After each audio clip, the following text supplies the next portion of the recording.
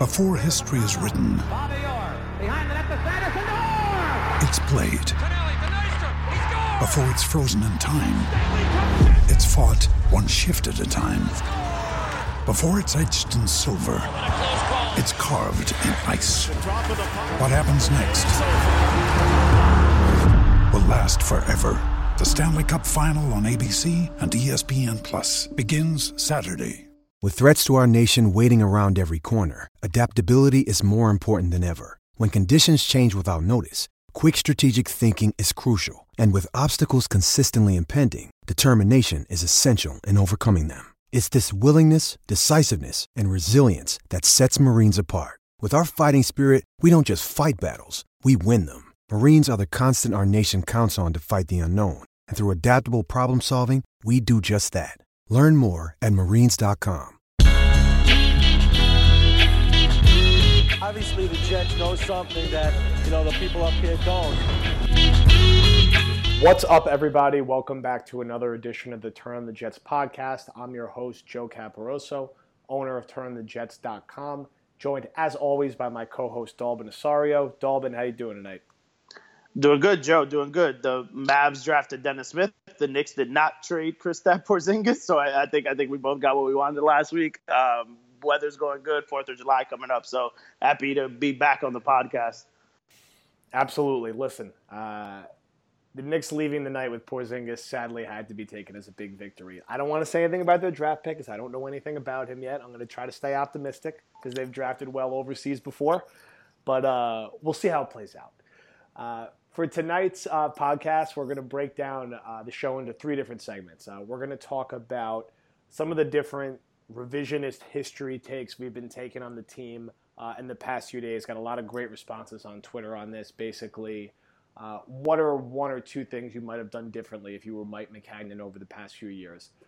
Second segment, we're going to look at the AFC, sort of give our power rankings as of now heading into the summer and how we see the different tiers of team breaking down. And then we'll wrap with talking about the Jets and how they fit sort of into fantasy football value. Who has value on their team from a fantasy perspective? And what are some statistics we're potentially anticipating from some of the different receivers, running backs, quarterbacks, and tight ends on their roster in 2017? Ignore that fire alarm in the background there. Sometimes that happens here at the WeWork buildings in New York City. So we're going to work through those 3 segments. Before we dive into it, want to remind you guys the podcast is brought to you by Prime Sport, official team partner and sponsor of the New York Jets.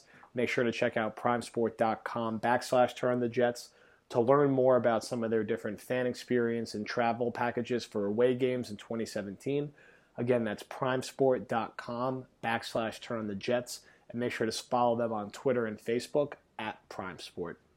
So, I tweeted this question out Sunday night. Basically, if you could do one thing differently, if you were Mike Maccagnan over the past couple of years, what would it be? And I wrote an article on it. We had a TOJ roundtable on it. Not unanimously, but I would say the most popular response was definitely not pay Ryan Fitzpatrick. There was also a myriad of other responses, which is somewhat troubling if you're Mike Maccagnan. When I first framed that question, what was your initial thought and response to it, Dalbin, beyond paying Fitzpatrick last year? Well, it's funny. Well, when you first posted it, I thought you're right. I think my head went immediately to Ryan Fitzpatrick's contract because it bothered me so much. But then I started to really think about just how we look at Maccagnan's whole tenure here so far, now 3 drafts in. And it was actually David Aiken who had posed the question, is it acceptable that we are now in year 3 of the Maccagnan and Bowles era and that a tanking season is now acceptable in year 3? And so that I think ties itself really well to the question about what moves you'd regret from that Maccagnan has made. For me, I hated the fact that they passed on Paxton Lynch. I think Paxton Lynch is going to be a good quarterback in this league. I think he's going to be a good starting quarterback in this league. And I think taking an undersized athletic linebacker who, again, I firmly believe made a lot of his plays based solely off of his athleticism. So you pass on the quarterback, and that's compounded by the fact that you took Christian Hackenberg in round 2. So if it sounds like it's all quarterback related, for me, it is, because I do not trust Mike Maccagnan when it comes to quarterbacks. I did not like the Bryce Petty pick. I did not like the Christian Hackenberg pick. I did not like passing on Paxton Lynch. And even though I love Jamal Adams and he's the he's the top non-quarterback player. He was actually the top player on my board, on my top 100. But the Jets once again had a chance to take a quarterback, and they passed on Deshaun Watson and Patrick Mahomes. So for me, I think Maccagnan's tenure here is going to be judged ultimately by his quarterback moves. And I think that there's some moves like taking Leo Williams over Vic Beasley. I understood it at the time because I thought that it meant that they were going to move on from Wilkerson or Richardson. You haven't done that, so it makes the move in hindsight look really bad. But I remember draft night, we were at the draft party, and again, because they took the best player on my board and they took the top player in that draft class. So I understood it because I thought it would lead to another move, them moving Wilkerson. They didn't do that. So I think Maccagnan, again, I think passing on Paxton Lynch, not trading Wilkerson or Richardson, it's a lot of things that he should have done that he didn't do. And I think that's where my frustration with a lot of Maccagnan's moves come from, because even like he gave himself all those outs with the secondary signings with Revis and Cromartie, but it's almost like he doesn't prepare well for the decline that's going to come, or he doesn't prepare well for these moves that are obviously not going to work out. Like signing Revis in a nutshell was a solid move for that 1 year, but he was already declining in New England, and in Tampa Bay, he wasn't the Revis of old. He was still pretty solid, but he wasn't the Revis of old. But I think it just comes down to the quarterbacks. I think passing on Paxton Lynch, passing on Deshaun Watson, passing on Patrick Mahomes, and trading up for Bryce Petty and reaching for Christian Hackenberg, I think those are the moves that are going to end up dooming Maccagnan if Hackenberg doesn't pan out. Yeah, I think if we go beyond Fitzpatrick, and I always like to kick up the occasional Vic Beasley, Leonard Williams debate on Twitter just because it never gets a shortage of responses. And again, I will very concisely state that both are great players, and I think Leonard Williams has been great through 2 years, but an edge rusher who could get 15-plus sacks in a season and force 6 fumbles, 6 turnovers, and who has 8 turnovers forced through 2 years has more overall value than an interior defensive lineman, particularly when you already have 2 very good interior defensive linemen on your team. And I just think Jet fans are getting a little out over their skis and saying Leonard Williams is a generational talent when I've seen since 2011 Muhammad Wilkerson have a very similar first 2 years, and then Sheldon Richardson in 2013 have a very similar first 2 years. So Leonard Williams is great. I think he's going to be a Pro Bowl and probably eventually an All-Pro player. It is not crazy at all to think that the Jets would have a better overall defense with Sheldon Richardson and Muhammad Wilkerson starting at defensive end and Vic Beasley as a pass rusher and outside linebacker, than having Leonard Williams, Muhammad Wilkerson, and Sheldon Richardson all rotating through at defensive end and Lorenzo Malden and Jordan Jenkins playing outside linebacker. That's the only point I'm making. It's not meant to be critical of Leonard Williams. But I think more big picture on Maccagnan's decision-making, I think it's just sort of a general neglect of the premium positions or how he's approached the premium positions. And when I talk about that, I'm focusing on quarterback, shutdown corner, cornerback, pass rusher, and the tackle position. And if you look at what they've done at quarterback, they've thrown a lot of money, too much money, at journeyman in Ryan Fitzpatrick and Josh McCown, and they've taken 2 mid-round flyers on unpopular picks who I think in both cases were overdrafted. Obviously, that remains to be seen whether that's true or not, but I would have preferred a shot on Brett Hundley or Dak Prescott. I did say it before the draft. I'm not saying I thought Prescott. You did. I'm not saying I thought Prescott would be this good this fast, but those would have been the type of guys I would have rather seen them take a mid-round shot on rather than Petty or Hackenberg. At tackle, you trade a 5th-round pick for an injury-prone Ryan Clady. You taking a free agent flyer on Kelvin Beachum, who spent a lot of time hurt last year, and then you spent a 4th-round pick on Brandon Shell. So really no premium investments there. At pass rusher, it's been a pair of 3rd-round picks in Lorenzo Malden and Jordan Jenkins. And at corner, you spent a ton of money on Cromartie and Revis in the back end of their career, and they both gave you 1 decent season, barely, before you had to move on from them. Buster Skrine has been okay when healthy, and then no focus on cornerback in the draft, really. This was a cornerback-loaded draft. The Jets waited until the 6th round to take a pair of them, and both definitely project guys in Jeremy Clark and Derek Jones. And they took Justin Burris in the 4th round the year before that. So when you look at how the Jets have concentrated their picks at the top of the draft, you go defensive end, wide receiver, inside linebacker, quarterback, safety.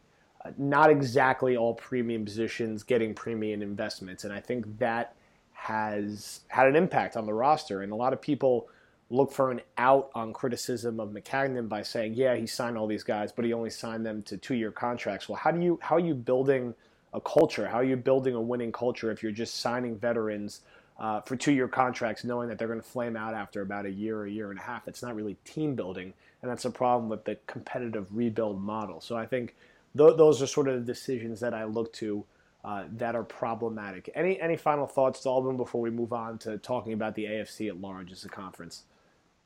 Yeah, I mean, I think, and again, I don't want it to, because I get these messages all the time about you, Joe, and like just, and not messages, but like people tweeting at me like, oh my God, Joe is so negative, or whatever the case may be. Maccagnan's drafts haven't been that bad, and for me, I'm as optimistic as anybody else, but I do think that there is some concern about the way that Mike Maccagnan has built this team, because can you honestly argue that this team is better today than they were the day you fired John Idzik? Well, so for me, I think you've added Leo Williams and Jamal Adams, who I think are going to be two studs. And I mean, Leo's already a stud, and I think Jamal Adams will be.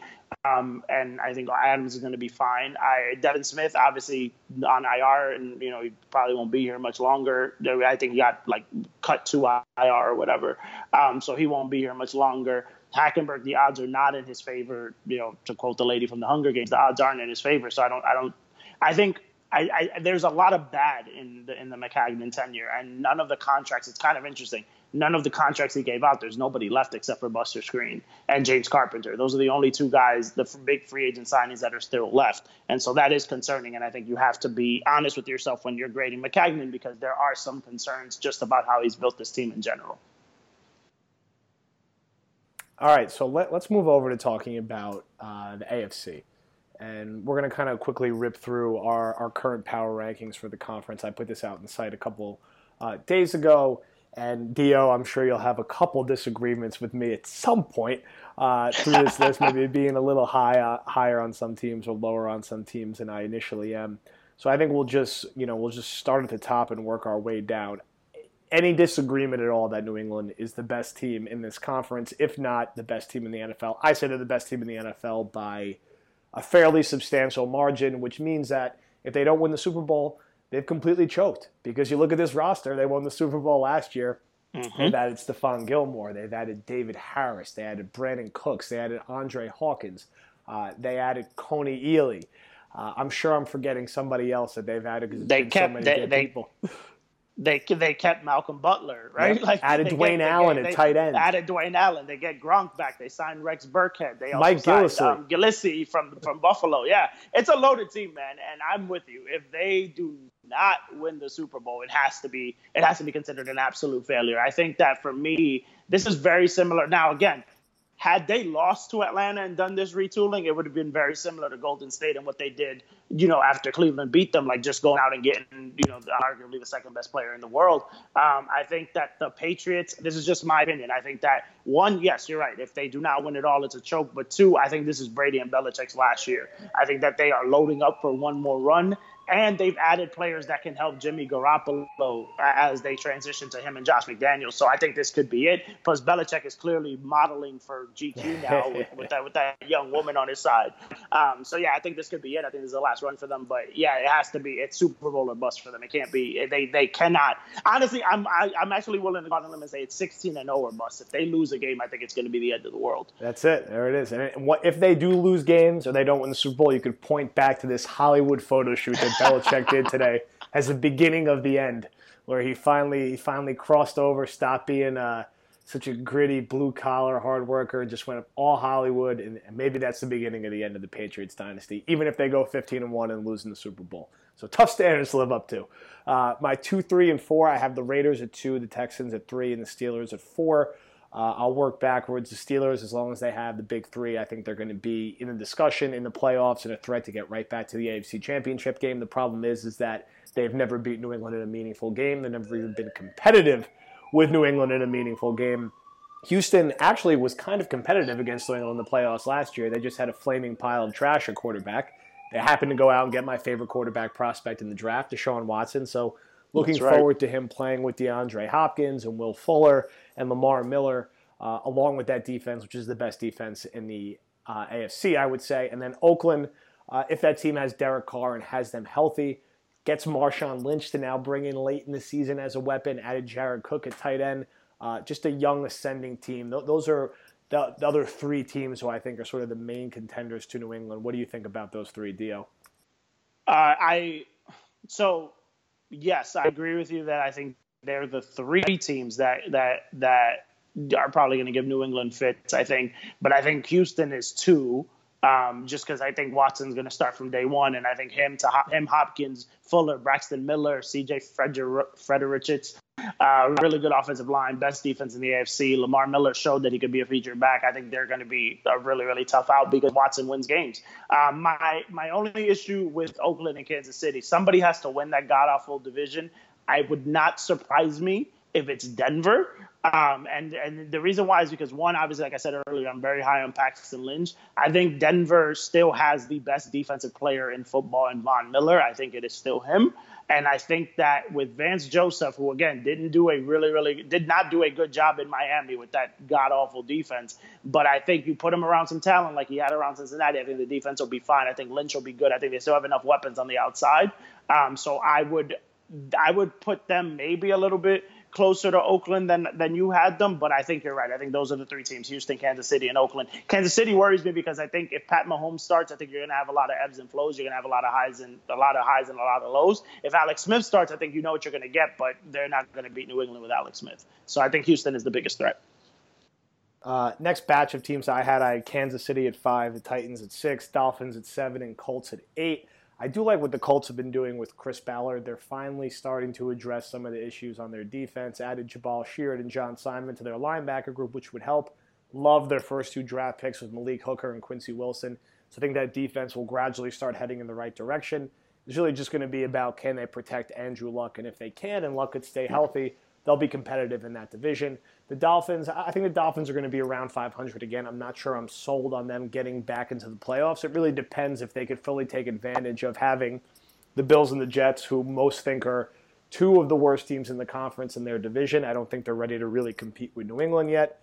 The Titans were really on the cusp of the playoffs last year. Did a really nice job building around Marcus Mariota this offseason. Got Corey Davis, obviously just added our old friend Eric Decker. Liked the value they got with the Dory Jackson at cornerback to help boost their defense. Also drafted Tywan Taylor at receiver as well.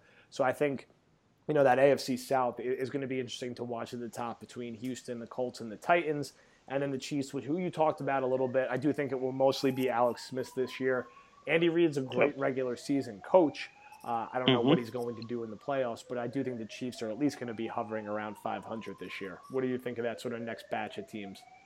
Yeah, and I completely glossed over Pittsburgh, who you mentioned in your top 3, so I'm sorry about that. I just real quick about Pittsburgh, I think they have the best trio in football with Ben, Brown, and Bell, but I do worry that Ben hasn't played a full season in a really, really long time, so that definitely concerns me. But the defense is a little bit better. With the second tier you just mentioned, Indianapolis is a team that, again, I think Ballard has done a really good job of building that offensive line. And again, it started with Grigson taking Ryan Kelly to play center, but then Ballard continued that work. They do lose Dwayne Allen, right? But I'm of the belief that, they lost Kobe Fleener and didn't really miss a beat at tight end because they had Allen. I think if Allen goes on, I think Luck is the kind of guy that will use his tight end, as well as anybody in this league. I think a lot of people, and I got into this back and forth with somebody the other day on Twitter who's compared Andrew Luck to Colin Kaepernick, and it blew my mind because I think there's this rush with these young quarterbacks in particular to just, Andrew Luck was on an ascent for 3 years and then obviously had the shoulder injury, so he kind of took a step back and he was banged up. The Colts were still pretty dangerous with him.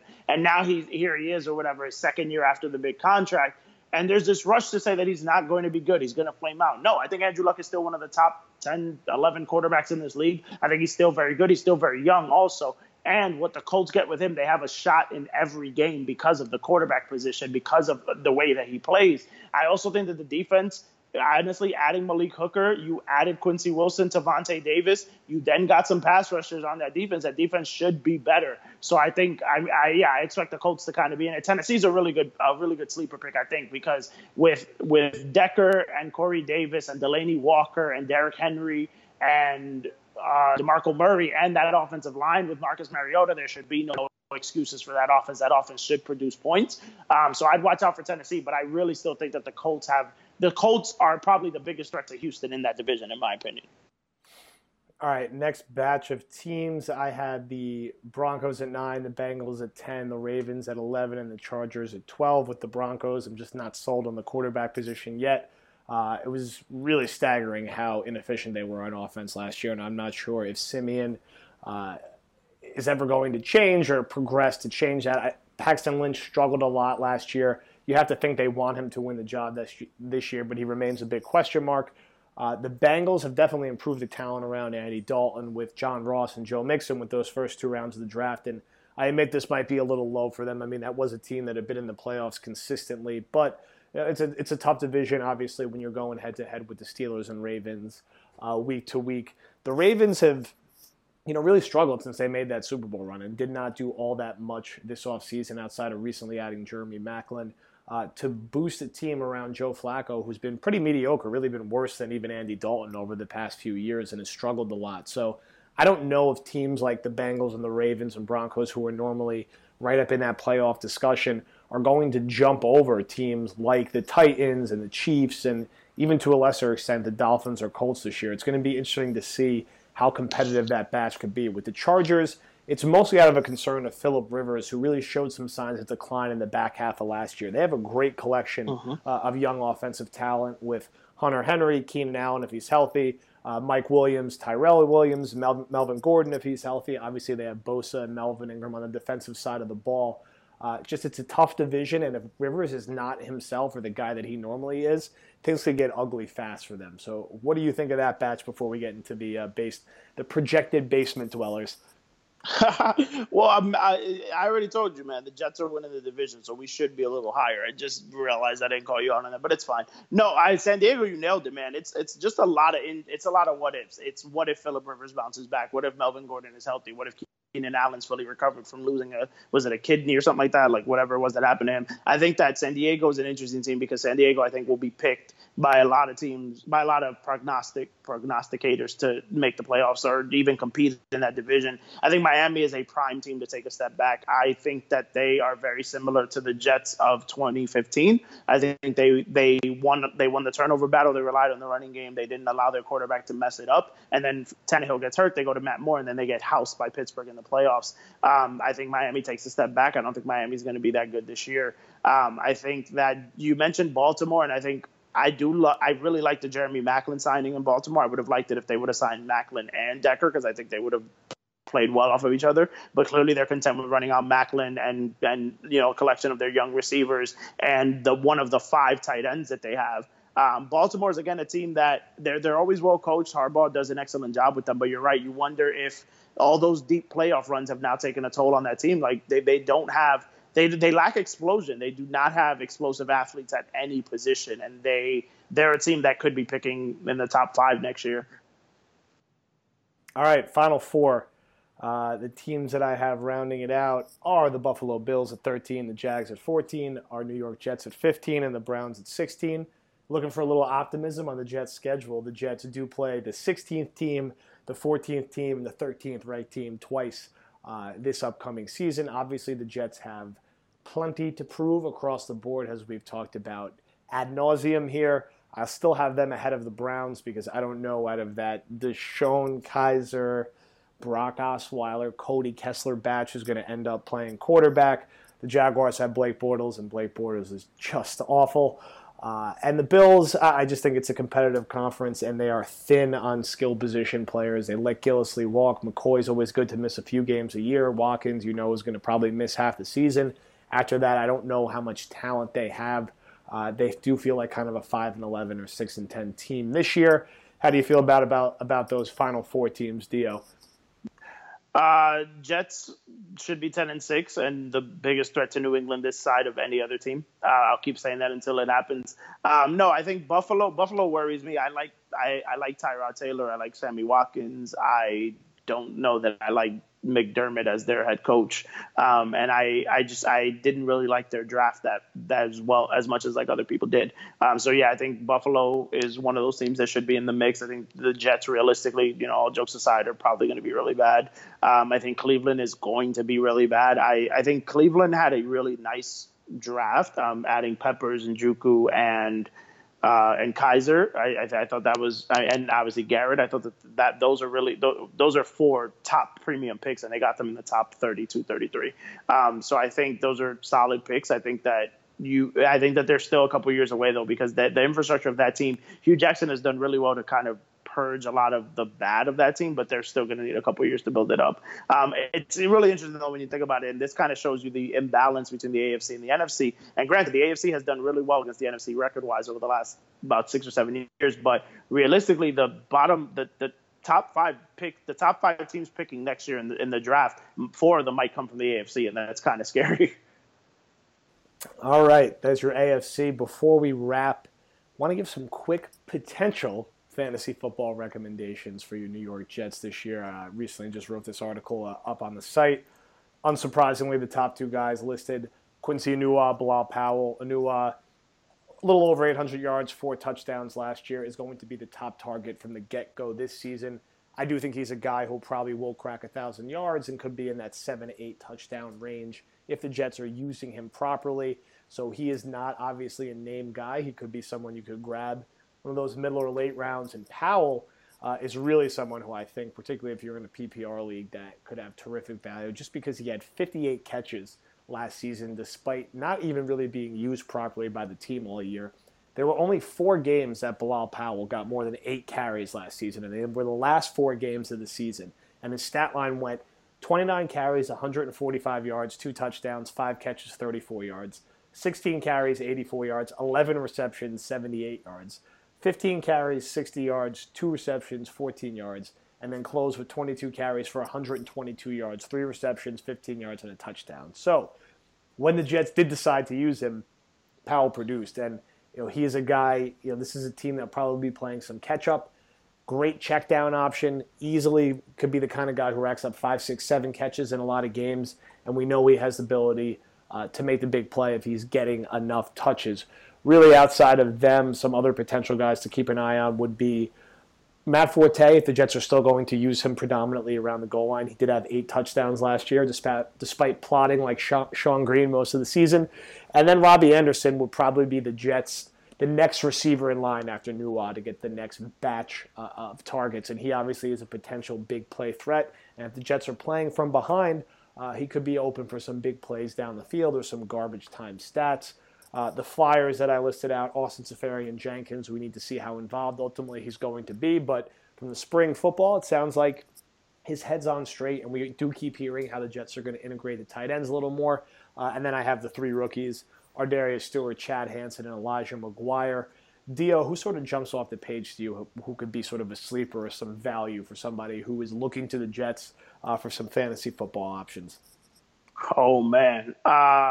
It's funny. When you said that we were going to discuss this, I was like, other than really Enunwa and maybe Hansen, just because I think somebody has to get the targets. This team isn't going to drop back and just run the ball 60 times, right, and let Hackenberg throw it 12 to 15. I don't think that's going to happen. I think they're going to throw the ball. I think they're going to spread it out. But somebody has to – Eric Decker and Brandon Marshall had – if I'm not mistaken, if my math is right, like 195 targets. Somebody has to get those targets. And while obviously Enunwa will be the first beneficiary, somebody else has to get them too. And so I'd watch out for Hansen. I know a lot of people are talking up the Axeman, and I get it. I understand why. I do think that Stewart may fill a role where he's kind of used in many different ways, whereas on the outside, Hansen has a chance to win a lot of matchups just because of his size and his speed. So he's a guy that I would watch out for. I think that like you mentioned, Austin Seferian-Jenkins, I think has a shot just because of obviously he's turned his life around. And if the Jets are really going to incorporate the tight end, then he will become Christian Hackenberg's best friend. So I would watch out for him. I'm a little bit more bullish on Elijah McGuire. I think he's going to end up being the starter anyway, so I would go and get him. If you're in an IDP league, I'd absolutely scoop up Jamal Adams or Morris Claiborne. I think Claiborne is a tricky play because he might get hurt, but if he doesn't, I think he showed last year that he can still play in this league, and I think he's gonna do really, really well in this system.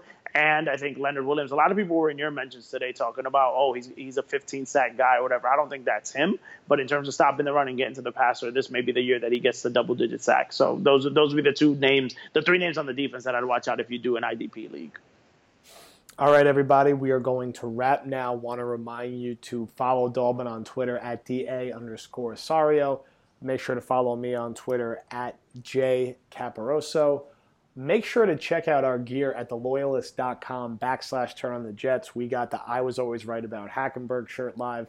We have the classic Give the Ball to Newon Powell live. We got the At Least We're Not Buffalo shirt live. We got the Tank live and the Tank tee if you're not looking to wear a tank. But check out the store.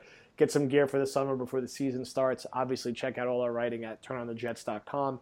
Make sure to subscribe on iTunes. Make sure to leave a review. If you leave a review and tweet it over to us, the next, I believe we got about 6 or 7. The next 10 people who do that, along with them, will be eligible to win a free shirt of your choice from the store. So make sure to do that. And of course, make sure to enjoy your 4th of July weekend coming up. Stay safe.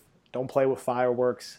Keep it safe. Drink and stay away from the fireworks. Any final words, Dio? Yeah, I mean, happy early Independence Day. Thank you to all the brave men and women who fight for our freedoms every day. You are appreciated not only on the 4th of July, but every day. And also the person who finds me and my guy Jude in Buffalo with At Least We're Not Buffalo TOJ shirt, I have you with a full cup of Johnny Walker. So please find me, buy the shirt and find me. And you will find me week 1 at the New Era Stadium, a.k.a. not the Ralph anymore. I'll probably be with like some cool white bartending chick, and we will have Johnny Walker. So let's make it happen. Dio and a cool white bartending chick. What else could you ask for week 1 of the NFL season? All right, everybody. Enjoy your holiday. We'll be back next week. Thank you for listening.